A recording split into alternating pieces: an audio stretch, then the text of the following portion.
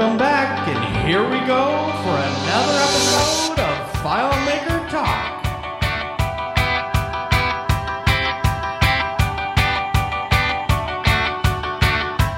That's right. It's FileMaker Talk with Matt and Matt. Dude, I like that bass line. Yep. How you doing, Dr. Petrovsky? Good. Ooh, there was like a little weird effect in there. You're just playing now, aren't you? A phaser or something. Letting everybody just get warmed up, get their brains ready. Yep. Ready for FileMaker. Ready for the end of 2016. Whew, what a year. Yes, at least that's when we're recording this. 5 days prior to Christmas. That's right. Christmas. I've got kids. Christmas, Yeah. Every time it comes around, you're not thinking just about, like, what do I get for my special other person? Yeah. You're thinking, oh, I've got all these other people. Of course, my wife, she helps out and does Sure. a lot of most of the shopping because she likes to make sure they're covered. So I'm fortunate in that regard. Yeah, I don't really have any Christmas anything. I have some Christmas lights hanging up in my house, and that's it. No tree, no gifts, no. Oh, man. Every year I get the, when are you going to put up the house lights? Oh, boy. I have to do the whole bottom stairs, the whole top stairs. But then she does the rest of them, so that's good. Put them up around what? Shrubs, bushes, trees. You know, in October or so? Make it look fun. No. I'm like, November 1st is fine. The fact that I have to take it down in a month, I like to build things that last, like software. Exactly. Well, for the most part, last. Well, no, really. I mean, I was just before we started, you and I were looking at a little database that I'm in the middle of right now. It's a program that I wrote 20 years ago for a customer and converted it. So they've been running all this time on FileMaker, I don't know, 3 or 4, something like that. They still are running an ancient version of FileMaker. And now we're kind of redoing it, rewriting it, and adapting it. And so I was looking at this huge nested if statement of like 20 levels of nested if and going, I want to rewrite this with a let and a case to make it much simpler. Oh my gosh, yes. I just shot a video about the let function. I love the let function. It's my favorite. I mean, it's actually one directly applicable example of the let function and how it really rocks is I use the Monkey Bread plugin. We'll be talking about where I used it most recently. But a lot of his examples, they have set variable after set variable after set variable. Now, in the script workspace, that works, and it's great because you can see the name of the variable, and then you can see what it's set to. But I call, in FileMaker parlance, I call that dialog hell, because you are going in and out, in and out, in and out. Now, granted, once you set the script step, it's pretty much set, and you're not going into it again. But as you edit and develop the script, having to go in and out of those things, it's just a pain. But when you're working with plugins typically you will need to make multiple calls, or at least with MBS. So like with curl, you'll set up a curl. Then you have to set maybe 4 or 5 options. Then you have to tell it the URL you want it to go to. Then you have to tell it to actually perform that. So you're calling actually like 15 different functions. That's made for the let statement. So you set one set variable, create a let, call the function, call the function, call the function, call the function, return your result. You're editing in one dialog box, not going in and out of a bunch, and you're done. Yeah, and if you're not doing math or calculations that you need to attest atomically for each of those lines, and you don't have really complex parameters or parentheses or anything like that where you'd really want to do them individually, I totally agree. Then that's the way to do it. Well, even when you're doing it within a let statement, if you need to test for a value, the very next line after one of your locally scoped variables, just set a globally scoped variable of whatever the result of that was. And the next time that evaluates, you can preview all of your global variables and see whatever debug information you want, which is really nice. So, well, what do we have on for our schedule today? Well, we have some New Year's resolutions. We have, what do you want to do with FileMaker? We're talking about the new fun MacBook Pro that I just got. And I'm going to talk about a little toy I got since it's Christmas What'd time. you get? What'd you get? DJI Osmo Mobile. What is that? You made that up. It is a gimbal. Oh. It's a video gimbal that, oh my gosh, if you want to see, just search on YouTube for DJI Osmo Mobile. I think I've seen some YouTube videos on that thing. You can just hold it, and it just completely steadily holds your phone perfectly. I'm talking butter. It is so smooth video. It's amazing that if you can get the quality out of your phone now, you pair it with this other device. It's $399, so it's not cheap, but people are making full-on movies with this stuff. Handheld equipment. Phone shoots 4K now. Yep. The dual lens on the new iPhone, amazing. Yep. The space for storage and the lenses are the only shortcomings. The camera quality is there. It's crazy. Yeah, it's really true. So, yeah, and the lenses. Well, actually, the dual camera is really on the new iPhone, the Big 7 or whatever. The 2x zoom camera, and then the digital zoom capability of the 2x zoom gives you actually usable 10x zoom pictures. Oh my gosh. See, I had just gotten a 6S just, I think, 3 months before they released the 7. Because once I found out what the 7 had coming out, I was like, it's not that much. But the camera that I want with the optical stabilization is on the 7 Plus. Right. I don't want one that big. I don't want one that big either, but I have it, so whatever. All right, so just before we started recording, you were telling me some interesting stuff, that there was this contrast that we had in terms of the types of work that we do. And so I was really intrigued. You've got a way that you approach in your business in terms of what most people need. And well, I mean, when I take a look back at the last 50 or so projects we've done, and we've really ramped it up in terms of doing tons of projects, almost all of them are really basic, a detail view, list view, and a search view for however many tables they have, 5 tables, 50 tables, whatever, with no fancy anything, no plugins, maybe a credit card plugin here and there. Pretty sparse use of any of the other technologies, like really not even that much FileMaker Go or WebDirect. Just really basic databases. No SQL sources, just basically they come and they say, hey, I've got a budget, I've got $5,000 or $20,000, and I want to do this. And we've used FileMaker before, or we haven't used FileMaker before. Here's our data from spreadsheets or whatever other thing we use. What can you do on that budget? And you're needing people. You're like, yes, that type of work is filling your plate. Yeah, we need another developer or two right now. So I mean that's pretty good to hear. I mean I've done some development recently for another company, but I had not done development for quite a while. You said products and the magazine, but it's out there. Lots of work from what I'm hearing. Really is. Yeah. For FileMaker. It's definitely seasonal. We had in this last year we had a pretty dry spell.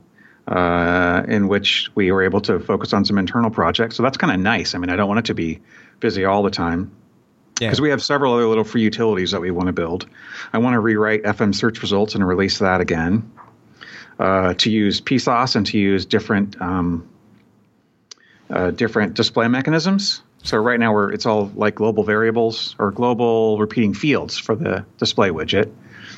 You almost didn't hear me giggling every time I hear someone say that. I'm like, yellow snow.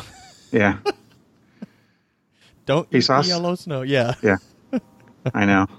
But what else? I mean, that's what it's called, right? PSOS. Oh yeah. Us and our geeky acronyms. Exactly. Yeah, FileMaker's doing their marketing has been. They really are picking up their marketing.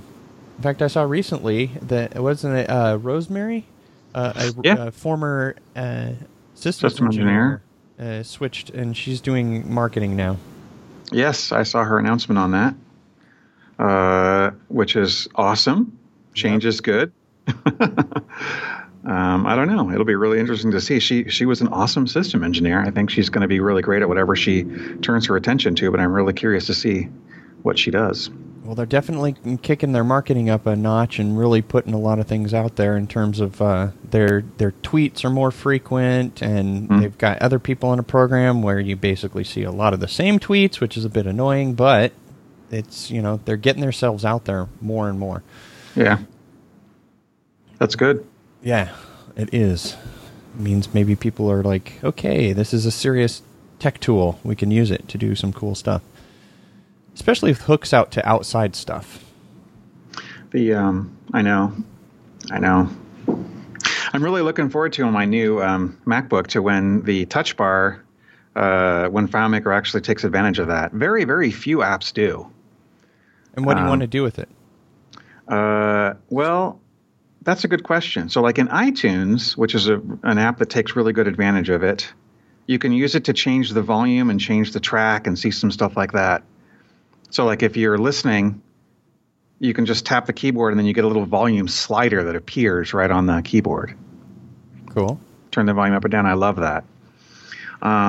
If you have Safari open, a little icon appears for all of the tabs that you have open. So if you want to switch tabs, rather than using your mouse and keyboard, you can just tap on your keyboard to the tab you want, and it becomes the current tab. Chrome doesn't do that yet, but they're going to have to. I hope they do, because that's my browser of choice these days. Command-Shift bracket. Sure. Sorry. Yeah, there's keyboard shortcuts for that stuff too. But that just goes one. So if you've got, I always have, how many do I have? 1, 2, 3, 4, 15, 10 tabs at least open right now in Chrome. Gotcha. 5 or 6 of them are pinned. I pin Gmail and Calendar, a Citrix login for my state project, AWS console, and a couple of other consoles are always just kind of there all day, every day. Very nice. So that'll be neat. And then, yeah, I'm kind of switching over away from kind of the iMac as my main computer, because I use 3 computers in different places I go. And I think now I want to just kind of replace them all with just this one notebook and then just have monitors.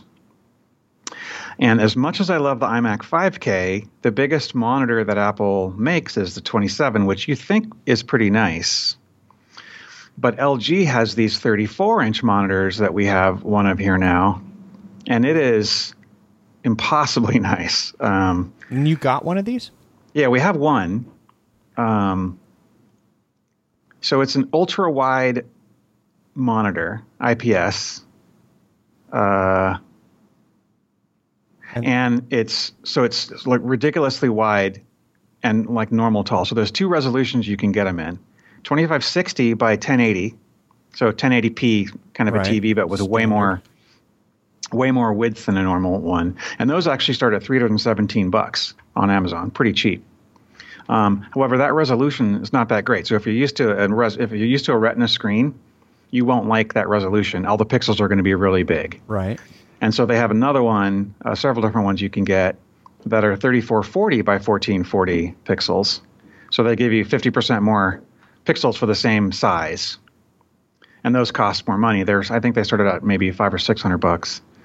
And then they have ones with Thunderbolt. And I think Apple was talking about one coming out with USB 3 Thunderbolt. And your laptop drives that? Oh, yeah. The laptop will drive, I think, 2 or 3 of them. Wow, that's nice. Yeah, the video card in the MacBook is pretty high end. But yeah, certainly one, no problem. Just about any recent Mac will drive one of those. That's I think the last time I got a laptop was 2013. So I'm 3 years on my laptop. But my iMac I think is when it's a 5K, and I think it's, I don't know, late 2015 is what it says. Yeah, that's a pretty high-end video card there too. So yeah, it's interesting having the only one kind of port on the device is definitely weird. Yeah, what is it? That USB-C? Yeah, USB-C. Huh. Yeah. Yeah, that one thing, that one aspect, I just don't like that. People have such an investment in these stupid dongles. I mean, I go into my bag, my laptop bag, and I can seriously pull out 5 of them. They go across my Mac and the iPads, but it's just crazy. Yeah, it's a little annoying. All for the sake of minimalism. But it seems to me, though, that if there's going to be one port that could actually be for everything, I mean, why doesn't that port replace the Lightning port now? I have no idea. Because if you can charge and get signal, that's what Lightning does for your iPhone. And the USB-C is about the same size as Lightning. It's reversible like Lightning. Now, to have a USB-C to Lightning adapter for my computer, it just seems kind of dumb. Because then I could only have one kind of cable. There's really never been an option to have just one kind of cable until now, I think. I'm going to go to Linux, man. Just deck out my computer and just go all Linux. Oh, wait, I can't. I'm on a Mac because of FileMaker. Yeah, exactly. Can't do that. So, speaking of adapters, yes, I recently had. Have you ever made a iPad work on Ethernet? No. You can do it. Really? Yep. In fact, I was doing a solution for a TV show that was a photo booth application, and it needed to be very fast because I was running server-side scripts that were doing a lot of heavy photo manipulation, obviously, because people are taking pictures of themselves. So I went out, did some research. You can get your your iPad to run on Ethernet. You basically get the camera adapter. So it's the camera adapter that goes into the Thunderbolt. Right, Lightning. And then it has a USB thing for you to be able to plug in a little USB stick. But then it also has the little side port in order to be able to give it power. Right, I have one of those. So you then buy the USB to Ethernet little adapter. Yep, I and have you one plug of those too. that into the camera port. Interesting. Into the USB port. Into so Lightning that to USB to Ethernet, basically. Yeah, and the deal is that the Ethernet needs power. It needs enough power that even when you plug it in and it says it won't work, it does work. Because the power when plugged into the camera kit gives the Ethernet enough. And so it works. And so you can get, whatever, I'm guessing it does gigabit, but I mean, just ultra fast connection. And we needed that because the iPad, when people are basically taking these pictures, the iPad itself cannot process the pictures. So basically there's 2 different shoot modes. It was a really interesting project. First, you have to be able to invoke the camera, let somebody preview the picture, and give a delay before the shutter actually releases. FileMaker's native camera does not allow you to do that. You have to physically interact with it by hitting a button. Yep. So we had to make a custom app that stood outside. So we made a call with basically a custom URL to it, and it in turn made a call back with an FMP URL in order to re-invoke the FileMaker database. But we're also doing that it took 3 pictures and then combining those 3 pictures to make an animated GIF. And so the animated GIF, all of this photo manipulation has to happen server-side with a server-side script. So I did all of it with the MBS plugin because it's got a built-in library called Graphics Magic, which has been a command line tool that's absolutely brilliant for being able to do all kinds of manipulation on Linux boxes. And it turned out perfectly. I mean, it just, everything came together. It was, right at the last minute. We were pushing to get the custom app done, but it just showed to me that you can make FileMaker do pretty much anything and make it seem like it's a full-on custom app. The user has no clue that it's FileMaker, and you've got this photo booth app that's going to take pictures, of people, and we're sending them out via email, via SMS. You just basically put in your number, and then bling, all of a sudden your animated GIF just shows up right there on your phone in your Messages app. It's so cool what you can do with FileMaker. So when at the hub, yeah, we started. I just recently got that SMS gateway thing working. It was pretty ridiculously easy. did you use there's a provider out there that's doing SMS? I have a Twilio account. Okay. And then I found on the Todd Geist site, the FileMaker, modular FileMaker. Yeah. There's a database that had an example that actually connected to Twilio. Okay. And that made it really easy. And so it costs, I don't know, some fraction of a penny or whatever to send a text. Yeah, actually, Twilio, they are, if you send, SMS is just text only, MMS, or your multimedia messages are, I think, yeah, like they're 0.002. There's another provider called bandwidth.com, and I think they're 0.001. Mm-hmm. So a little bit cheaper than Twilio, and same type of API. So you basically can, make the call. FileMaker natively can do it with an HTTPS post with the insert from URL. Exactly. But you have to have that stupid field on the layout, which hopefully will change somewhere down the road. Would be nice. But other than that, yeah, you can send straight with FileMaker native. Now, I couldn't manipulate. They wanted a square format. So you can do it 100% with FileMaker if you do it within JavaScript and use HTML canvases and you use a JavaScript library. You can do photo manipulation, but creating the GIF is a little bit harder. Mm-hmm. So that's where I decided to use the server-side operation of using a plugin. Plus, the MBS plugin, I mean, there's nothing you couldn't think of that you would want to do that he doesn't already have baked in for the MBS plugin. Something like 4,300 different functions. Wow. But I mean, they come in suites, like, curl, all the curl functions, maybe that'll comprise like 50 of them, but it's just, you can do just crazy, crazy cool stuff with that plugin. But it's pricey, so it's just how it goes. Yeah. Is it that much? I didn't think it was too bad. Well, I mean, if on the client basis, each client could be expensive. So if you go to the server is, I think it's half of the cost of what FileMaker server was, or something like that. Something like $5.99 or something like that. Which is not bad for the functionality that you get. But if it's just a small little project and you only need one little aspect of it, which is basically curl, if you're going to send stuff out, if you need to do some things, then it's a bit of a pain. But also did a little bit of PHP on that project too. I mean, it used everything that I knew outside of FileMaker plus FileMaker in order to make it happen, which is the type of interesting project I like. Yeah, I'm looking at the pricing page for that. So you can get $149 for a single user license, 1 to 5 seats. Right. And then pricing all the way up to, if you wanted to get like one for your company, unlimited for everything, that's $3,000. And the server one, that should be like $400 or $500, I think. Yeah, one FileMaker server is $599, or for a runtime solution. So there, presumably maybe vertical. I don't know.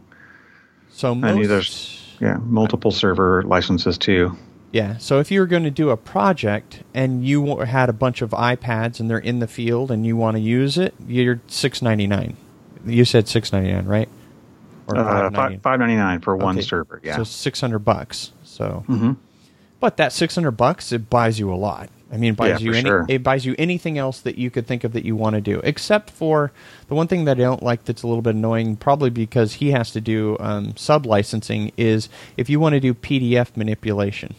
So he's got that built into the plugin, but it requires an extra library. I think it's Dyna PDF. Yeah, exactly.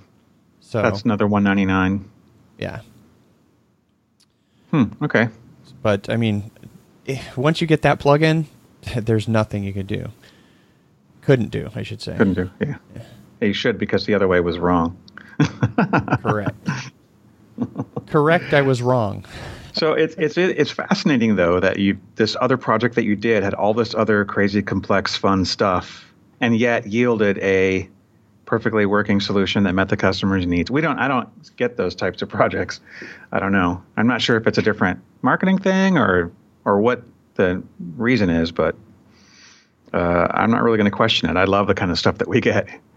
It's really fun. Well, I mean, especially if you've got stuff, dialed in, you can cookie cutter a lot, especially once you've got your code routines, because they don't change a whole lot. In fact, on the magazine site I released a while ago, this little database called FM Recipes.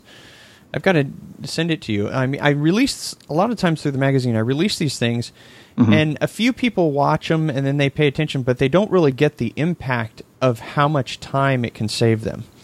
So the free plugin that you have, Base Elements plugin, you can go out and get that, and it has full clipboard manipulation.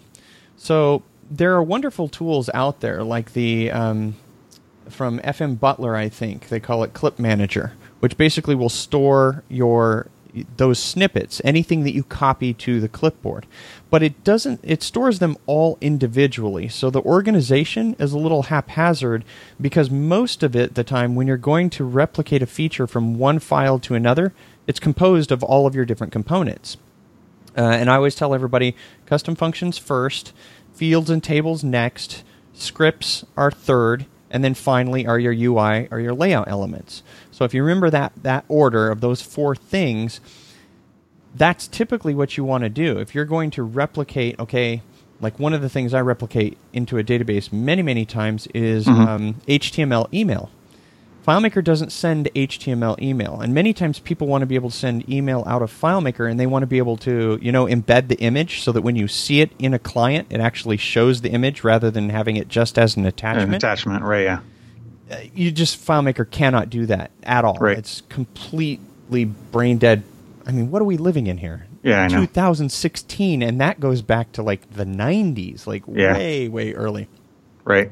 So with Monkey Bread, the plugin, you can do that, but I create a couple of custom functions. There's a script and then a couple of fields that are necessary. So this FM Recipes database that I have, I just go copy the custom functions, and then I put them into this FM Recipes database, paste them, and it puts it into a record. And then I go and I get the next part, the fields or whatever, and do the same thing for that, and then the scripts, and then finally the layout elements. Right. So in order for me to put HTML email into any solution, it takes me a maximum of 5 minutes. 5 to 10 minutes, because I go copy these from this FileMaker database and go copy, paste, copy, paste, copy, paste. Done. HTML is in there. And so now the thing is, stop billing for your hours, because if you just spent 5 to 10 minutes to do that, bill equivalent to what it took you to develop it the first time, because most everybody else, they're probably billing, giving it to a junior developer and saying, here, figure out what this code does and whatever. So they're paying for learning time too. Now I'd be like, okay, you want HTML email built into your database? That's going to be, $1,000 or $1,500. We'll put that part in. And then you can do more of a how much would you charge billing for? Yeah, I see your point. What about if the customer wants the ability to directly address a camera from the iPad and also be able to have a signature block in there? Well, anything custom is where you can go. Those aren't custom, though. I'm just talking about using a built-in feature that looks to the customer like magic. And also at one level, and then the other level, they also just expect it's there. I don't know. That's a question for, recently I've had a situation where it's interesting. I've been dealing with people who, as I've been getting older, when I was younger, I kept thinking, I can do this in 4 or 5 hours, and my time is worth X. Now I'm older, I deal with people, and they just say, I have no clue how to do this. And so I look back on how much time it took me to get to the point where I can implement something in 5 minutes. And I say, the value doesn't come just directly from the amount of time that I'm spending. It's not just this 5 minutes. It's the 20 years that it took me to know exactly to go where for the resource. And then the resources that I have, pull from those and then implement. So then I flip it and I say, what's the value to the person? Do they want to be able to send HTML email and have their pictures embedded of their projects and all this other stuff? Mm-hmm. Why should they get away with only paying for 5 minutes worth of my time when if they went to anywhere else, they're going to be paying that money for somebody else that's either going to learn it or copy it from your method. Yeah, or So going to you're competing lowball it. with you're going to compete. You're competing with yourself. See if that customer came to me, I would say, oh yeah, well I can just use Petrowski's method for that. It'll take me 5 minutes, and I'm putting all these other things in that I also do. And then I'm also doing all this other work by getting a proper data model, good user interface screens, providing services, helping them get their file hosted. And I'm going to win the customer and you're not. So I'm going to get that. I'm going to be able to bill for that 5 minutes of work plus the other 20 hours of work. Plus I'm going to have that customer for the next 10 or 15 years. Well, I mean, maybe. It depends on how they evaluate what the value is to them. All right. I'm looking back at all the customers I have, and I guess what I'm saying is I strongly disagree with you. I would not charge the customer $1,000 for something that takes me 5 minutes to do, even if it's providing $1,000 of value to them, because you're arbitrarily saying this one feature that looks like magic that other FileMaker developers can't do, and you figured out a really cool way to do it in 5 minutes. Based on your 20 years of experience, and it still only takes you 5 minutes. True, but it didn't take me 5 minutes to learn how to do it in 5 minutes. Right, but you're also saying it took you 20 years to do that. But if you hired someone 6 months from now, they'd have that tool and tons of other tools, and they didn't have to spend 20 years to do it. And so are they going to charge $1,000 for that, or are they going to charge 5 minutes for that? They might. I think there are people who do, and there are people who don't. And I think there are people who, I mean, granted, I'm speaking from a lack of experience here. I'm saying this is what I feel, the time I've taken to learn something, I've come to understand that the value is greater to someone else than it is to me. In other words, I devalue my own abilities to do something because they're relative to me. So I'm like, I understand how quick and easy it is to put the content in, but other people, here's a good example.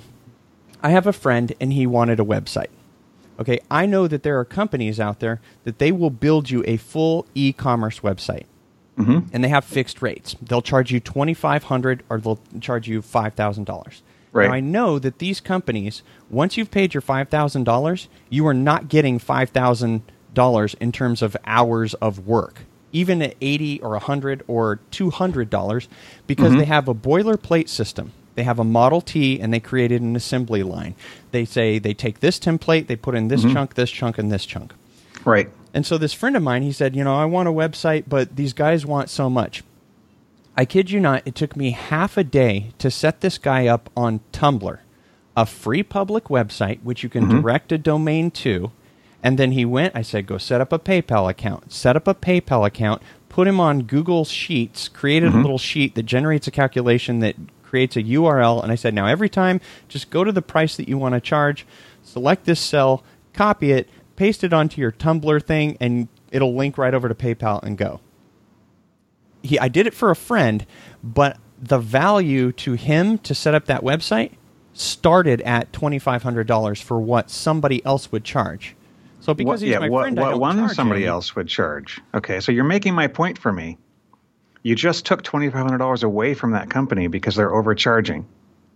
Well, they're only overcharging relative to the perception of the person who's buying. If in the marketplace he can't find anywhere else that will do it cheaper or didn't have me as a friend, he would have to pay $2,500 in order to get what he wanted. You think that he didn't have any other friends who could have done that, or any other acquaintances who could have done it, or any other companies who don't charge by that method who could have built him a website on WordPress or some other technology that gave him a full commerce site for $1,000 or $500?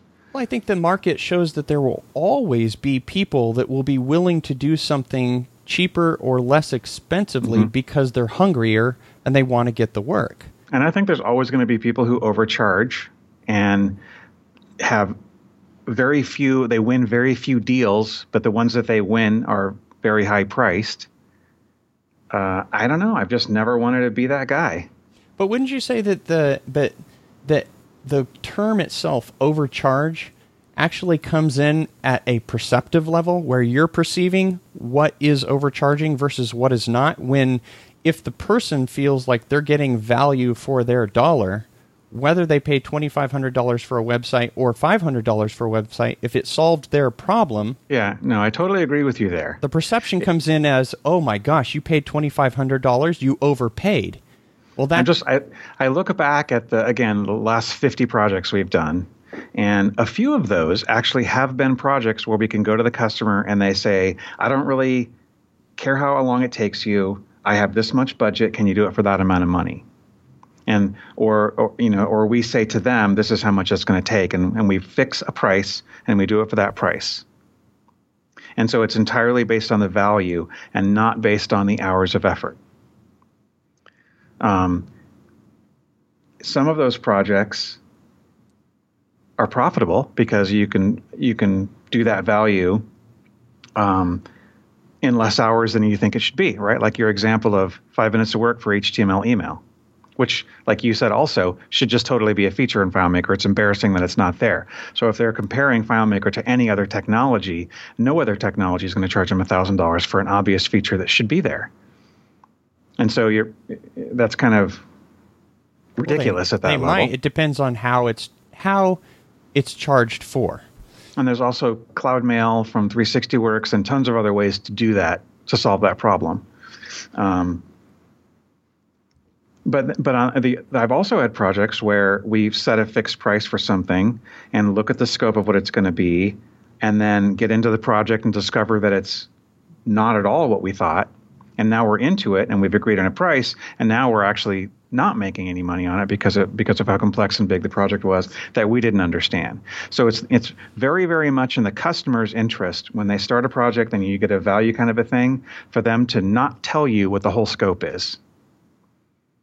But if they're paying you hourly, it's a really good balance. So if you've got a good trust relationship where the work that you do, you're charging for all the hours, and the stuff that they're telling you in scope, if they're telling you everything that actually gets done, it's a really good mix. I think it sets a very good relationship up.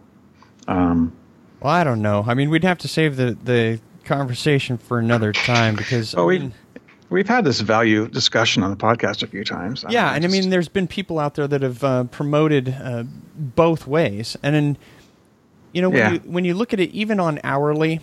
When you start to factor in your hours, it doesn't matter what the project is. If you think you can do it in 4, it's probably going to take you 6. It always ends up taking more time than your mind actually thinks. You're like, I just did this. The tail end of that database for the TV show, I was like, yeah, I think I can knock out the implementing the API for the sending of the SMS in 4 hours. It took me 6. It literally took me 6 because once I got into the API, you cannot account for unanticipated events. Like, why the heck will the GIF not send? The JPEG, it sends perfectly. Is this on their end? Is it something that's on my end? Is it because I don't have a content disposition in the HTTP header and because there's no file name? Is that why? And so because you don't know what that one little intricate thing is, it takes you that extra 2 hours of your time, which you've placed a monetary value on, and you're sitting there thinking, geez, I've just spent 2 hours now extra doing this. I told them 4. You're now going to have to basically downcharge or charge less hourly in order to meet the budget expectations. So, I mean, if you go hourly, I'm coming to find that when I do charge, it's like, I can't tell you how much time this is going to take. If you want to go hourly, here is my rate, and at the end, I'll tell you what it is. If you need to work on a fixed budget, here's what I'm going to charge for these particular features. Do you want HTML built in? Fine, that's going to be $1,000. You want whatever else built in? That gives somebody something that they can mentally work with. Okay, we can't put in HTML email right now. Just give me plain sending email. Okay, fine. That's $400 or whatever. So you build it in because you're not just adding the script step. You're adding the user interface. You're integrating it into the data model. You're actually putting in a lot of functionality, not just the script step. Totally. So, I don't know. It's just a reevaluation of how I'm finding out that my time gets eaten away so quickly, and then when I give people hourly times, which is basically the same as giving them a fixed dollar amount, I'm like, oh crap, I've just spent more time, and why do I feel crappy? Because I basically had to reduce my rate in order to meet their budget.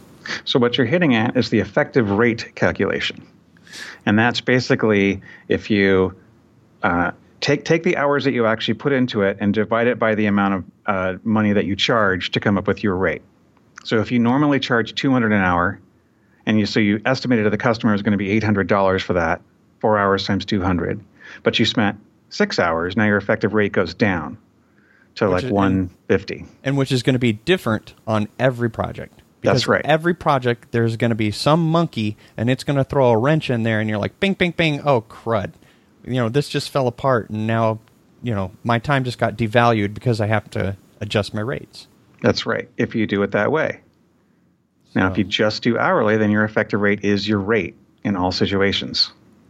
Yes, if you don't throw in any type of expectations. If you say... No, you can still throw them in. So usually what we do on a project would be we would estimate at the beginning, because you always need to do that. And so we think this is going to be 20 hours. When we hit to 15, we'll tell you, hey, we've hit a couple of stumbling roadblocks here. It looks like it's going to take a few extra hours over than what we thought.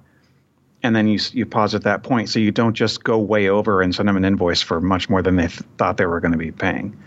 And that's really easy to do. That's not a long conversation. But then what's their option? You're like, we hit 15 hours.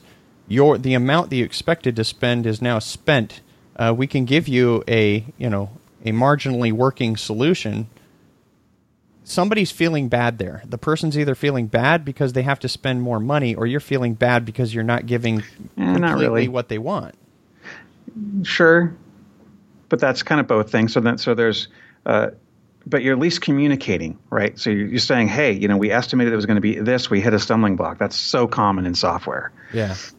Like you said, you can't predict some of these things. So there's another approach. We don't use it, but a lot of companies do, called target cost billing. So you set a specific thing. You say, okay, it's going to be 20 hours. If we come in under that, then we're going to charge you for half of the hours, like the difference. So if we actually do it in 15, you're going to pay not for 15 hours, but you're going to pay for 15 hours at our full rate plus half the rate of the difference between 15 and 20. So the extra 5 hours you're going to pay for 2.5. But if we do the project and it takes us 25 hours, we're going to charge you the full rate for the 20 hours we did it. Plus you're going to pay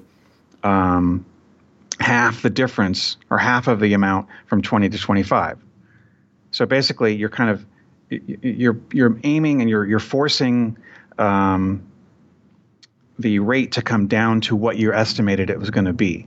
So both parties kind of want to push it into that direction. So if you get to the point where it's going to go over, then the customer can take things out of scope to get it down to that point. And if you think you're going to go under, the customer can add things on there to kind of get it up to the scope. It's sort of self-correcting by using that model. But it's also kind of complex to explain. Well, I'm in no way a follower of my own words. I'm just basically speaking from of the projects that I've done recently where I did have to back down. How do I start to value my time more so that I get what I expect that I'm worth? In other words, I meet my hourly rate that I want, rather than having to cut it down and feel bad that I'm in a losing proposition, so that I value my knowledge. And so I'd much rather be in a situation where I can say, yes, on the parts that I do know that are fixed, using this HTML email as a model. If I can put that in, and I can say, okay, if you want to put that in, it's going to be $1,000.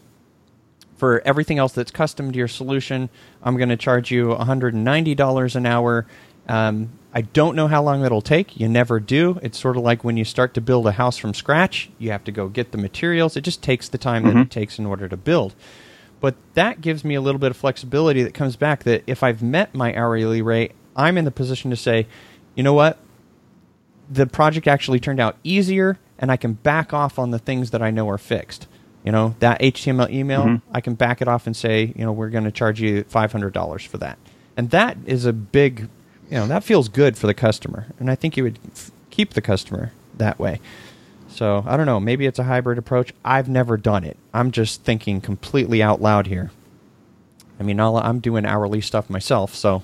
Yeah, I don't know. In almost every project that we do something like that HTML email example. We put an FM log, which took me a huge amount of time to distill it down to something that I can now put into every single solution we do in 5 minutes. But I don't charge for that. I just put it in there. I put it in there in 5 minutes because it's got huge utility to me to find out how the solution is used, what layouts are used, what scripts are used, who's editing what records, who's viewing what records, when are people logging in, when are they logging out. That has massive utility to me as a developer. Yeah. Even if the customer doesn't see it. To the point where if I can put it in there and not even charge, for some situations, for small implementations. Also, we put in search results or a version of that. We put in recent records, which another thing like that. We put in different widgets and follow-up features and send email features and all these other little things and widgets we've done in other programs. We've got them really, really nice. We copy and paste that stuff in. It's just all comes along for the ride, just like all the free stuff that you get in FileMaker. I don't have to rewrite how a portal functions in FileMaker because they've done that. Yeah. Well, I'm not talking about being ridiculous, but I know where I'm going to go if I need a database. I'm going to go to you. I'm going to get a lot of stuff. Well, see, that's... To me, it brings me a lot of joy to be able to bring all that stuff to the customer, and to do a lot of projects and get them done quickly. And that's totally good if you're making your rate. Yeah, and make our rate. So that sounds ideal to me. And that's kind of what we're doing. But on the other hand, we could take a lot fewer customers, charge them by value only, and potentially make a lot more money. I know some companies have done that. I think that's a really good thing for a developer to actually evaluate. Which position do they want to be in? Are you a developer that you like to get on a project and just work on that thing until you just, refine this massive masterpiece? You're a constant tweaker refiner, and you like to really... flesh things out? Or do you like variety? Do you get bored easy, and once something comes on, you want to jump to another project and have that challenge, that new thing? I don't know. I'm the latter part, I think. And then there's much more to this, too. If you take a look at a couple things, so here's a couple of other little examples. I know we've been talking a long time here. So Kirk Bowman, right? Mighty Data. Yeah. He was the biggest proponent of this value approach. Yeah, now John Stark is too. John Stark is too, but he doesn't really do FileMaker. No, he doesn't. Not anymore. So, and neither does Kirk Bowman. He's actually no longer doing, as far as I know, doing FileMaker projects. They kind of went from this pretty good-sized company doing all these big FileMaker projects and spouting value as the approach that they do it to nothing. That's not the direction I want to go in. But we're still lacking information. We don't know where they are, whether they got the end result that they wanted. Yeah, you're right. And also, he actually got so into the value thing that now he actually makes his living helping other companies use that value approach. I'm not sure if those are companies in the FileMaker space, which is a tiny microcosm. So that's great. So I think he actually kind of went, he got so into the value that he made that his career, which is great. I like FileMaker, though, so that's what I'm doing. Then you have other companies who have these huge templates. Like a lot of the big FileMaker guys have template approaches to what they do. Productive Computing has that. RCC. Richard Carlton. And then you've got other ones, third-party ones, like Seed Code Complete, a totally beautiful, completely, beautifully skinned and nicely modeled, and perhaps difficult to customize, maybe not, I don't know, built solution that you can buy as a starting point for your project. And I've very much not wanted to do that. When we start a solution, I really strongly like to start from scratch because it's so easy to copy and paste all the elements that you need and nothing that you don't into a file new type of a solution. So that's, again, my approach, right or wrong. Yeah, that sometimes, and I do both. Sometimes I start with a template, depending on what they're headed for. Sometimes I start with nothing. I'd say it's more on the percentage of the nothing end, but that's mostly because you know, as a developer, having developed the previous system, that you're carrying older baggage that you're not taking advantage of the newer features that have come out in newer versions. So if I have something that I've developed and it does not take advantage of button bars because they didn't exist, I know that I'm carrying forward some cruft. Yeah, so there's that. But the bigger thing to me is every single thing that's in your solution that isn't actually needed by the solution has a very, very low cost at the start of the project and very high cost 2 years later, 5 years later, 15 years later. Yeah, you're talking about maintenance cost. Right. You have to discern what's the parts that are being used versus what's not being used. And so FileMaker being the gigantic ball of spaghetti mess that it ends up being, that's almost impossible to discern unless from the time that you developed it, you knew how you were going to track what was used versus what got phased out and wasn't used. Well, that's FMlog right there. You get a chart that tells you which layouts were used and which weren't, and by who. There you go. Yeah. Cool. Well, we could go on and on and on and on. Oh, I love this discussion. And you're right, we could, but we do have to stop. Yep. We're like, I need to get out of the car. My commute is over. That was an hour. All right. Well, always great to talk to you, man. Any parting shots here? Oh, no, we covered it all. We did our What's Not FileMaker. Didn't do our nice little snazzy segues, but hey. That's all right. You've got your outro music, though, right? Cue outro music now. Ooh. You say it. I provide I don't remember this one. I like it. I think I use this in my videos. I forget. All right, ladies and gentlemen of the FileMaker universe, those of you learning, those of you that are experienced, both of us, we hope you enjoy your time with FileMaker today and in the future, because we know you're developing. Well said, sir. All right, talk to you again soon. See ya.